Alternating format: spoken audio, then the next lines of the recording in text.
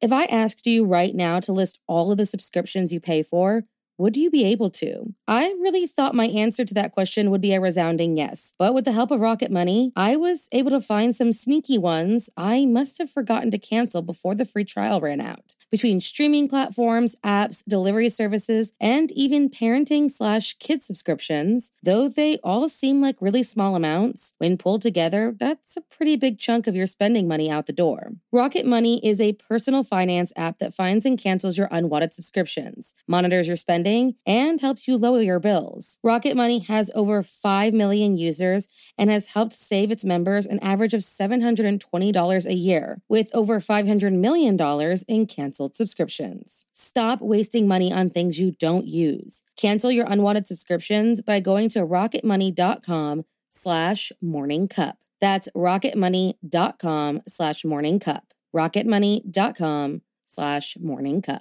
The new year is here, which means it's time to start new habits and make those yearly resolutions. Mine this year was to get healthier and improve my quality of life, which is why I want to talk to you guys about Noom. Most weight loss plans are one size fits all and don't take into account each person's individual needs, which in turn doesn't really set you up for success. Those workout plans you pull from the internet don't think about your individual dietary restrictions, medical issues, or other personal needs. Noom does all of that before building a tailor-made plan that works for you and your lifestyle. It doesn't try to restrict what you eat and never shames you for wanting to treat yourself. And unlike before, I feel the motivation I need to succeed and none of the frustration that came with other plans. Stay focused on what's important to you with Noom's psychology and biology-based approach. Sign up for your trial today at Noom.com. That's Noom.com. And check out Noom's first ever cookbook, The Noom Kitchen, for 100 healthy and delicious recipes to promote better living. Available to buy wherever books are sold. There were two more murders 15 miles away. When police arrived, they found the telephones and electricity lines. We have a weird homicide. A scene described by one investigator as reminiscent of a weird... Morning. Cup of murder. When someone passes away, their legacy and what they worked for will often live on long after their death. On January 5th, 1970, an unlikely revolutionary for the United Mine Workers was found dead in his home in Clarksville, Pennsylvania. A man who worked hard to make changes and whose death didn't stop them. So, if you like your coffee hot but your bones chilled, sit back and start your day with a morning cup of murder. Joseph Albert Jablonski, or Jock as everyone called him, was born on March 3, 1910 in Pittsburgh, Pennsylvania to Polish immigrants. Jock started working in the local mines from a young age, and after his father tragically died in a mine explosion, became involved in the United Mine Workers to fight for safety and regulations. He was elected to the union office in 1934, elected as a representative to the International Executive Board in 1940, and appointed president of the United Mine Workers District 5 in 1963. He was passionate about his job and keeping others safe, but with passion and status comes enemies and clashing opinions. One such clash was with a man named Tony Boyle, who became the president of the United Mine Workers in 1963. By 1969, Tony's leadership caused an issue with the UMW. He was seen as an autocratic and a bully. Overall, he was extremely disliked. It became a common belief that Tony cared little for the actual miners and more for the mine owners. The miners wanted greater democracy and more power within their local unions, and filed grievances and walkouts all over the United States. Tony faced a lot of opposition from the rank-and-file miners, but also a number of the UMW leaders like Joseph Jablonski. Jock, who by now was in his 50s, became an unlikely revolutionary for other miners.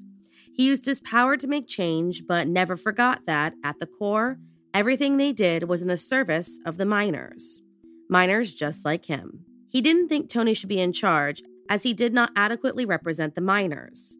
By 1965, Tony had had about enough of Jock's criticism and removed him as president of District 5. So a few years later, Jock challenged him for presidency of the whole association. Unfortunately, in a widely considered corrupt election that took place on December 9, 1969, by a margin of 2-1, Tony Boyle beat Joseph Yablonsky. But Jock wasn't done. He conceded the election, but 9 days later asked the United States Department of Labor to investigate the rigged election. He then filed 5 lawsuits against the Miners Association in federal court. What he didn't know was that, with his candidacy announced and one particularly loud screaming match at a meeting, came Tony's offhanded comments about needing to get rid of Joseph Yablonsky. By September of 1969, Tony was handing over $20,000, money he embezzled from union funds, to an executive council member named Albert Pass, who was told to hire a gunman to take out Jock. He called Paul Gilley, the son-in-law of a minor UNW official, and 2 drifters, Auburn Martin and Claude Vieley. They bided their time and waited until after the election so suspicion wouldn't immediately fall on Tony. So, 3 weeks later, on December 31st, 1969, the 3 men descended upon Joseph's Clarksville, Pennsylvania home. The hitmen broke into the Yablonsky home as they slept and shot Jock, his wife Margaret, and their 25-year-old daughter Charlotte. As the new year was rung in, Chip Yablonsky attempted to call his mother and father and wish them a happy new year. He got no answer and assumed they were out for the evening. Then, when Jock didn't show up for a swearing-in of elected officials, Chip grew concerned. He and his brother Kenneth, who both feared for their father's safety as soon as he started going against Tony Boyle, discussed his absence, and Kenneth decided to drive the 20 miles on January 5th, 1970 to see where his father was. He walked in and found the bodies of his parents and sister having been dead for 5 days.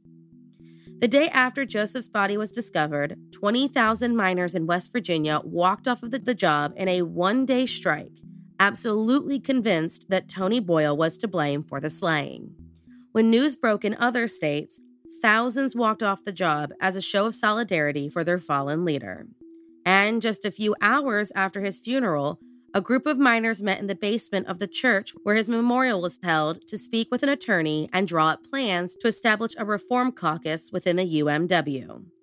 Joseph became a martyr for his cause and was about to lead to something greater within the union, but more on that in a second. When the 3 hitmen planned out their murder, they spent most of the day sitting on a nearby hillside, drinking booze and waiting for the Yablonskys to turn off their lights. So when they broke into the home, they were not only drunk, but not the brightest criminals that ever existed. So when the Hillbilly Hitmen, as the press would soon dub them, left the scene, they left behind so many fingerprints that it took only 3 days for police to catch up to them. Their arrest led to police uncovering the widespread corruption within the union leadership that led straight to Tony Boyle. They discovered that not only did he orchestrate the murder, but that he had been embezzling large amounts of money from the union, a crime that would lead to his initial arrest. The police showed up to arrest Tony in 1973 while he was being deposed in a related civil lawsuit by Chip Yablonsky. At this point, he had already been convicted of embezzlement, and the next year added murder to his list of convictions. 2 of the 3 men were sentenced to death, and Tony was given 3 consecutive life terms in prison. He died in 1985. Shortly after his death, Joseph's attorneys requested an immediate investigation into the 1969 election, and 230 investigators were assigned to the case. While the case continued, Chip and Kenneth helped to form the Miners for Democracy, an organization that would have made their father very proud. Joseph's death rocked the union in a way that no one could have ever imagined. It led to changes and reforms that would ultimately completely change the way the union was run. It was a tragic price to pay for a positive change. In 1973, Joseph Yablonsky was posthumously awarded the Samuel S. Beard Award for greatest public service by an individual 35 years and under. Thank you for joining me in my morning cup of murder. Please join me again tomorrow to hear what terrible thing happened on January 6th. Don't forget to rate and subscribe and let me know how you like it. If you want to help support the podcast, there's always Patreon, or just sharing it with your true crime obsessed friends. And remember, stay safe.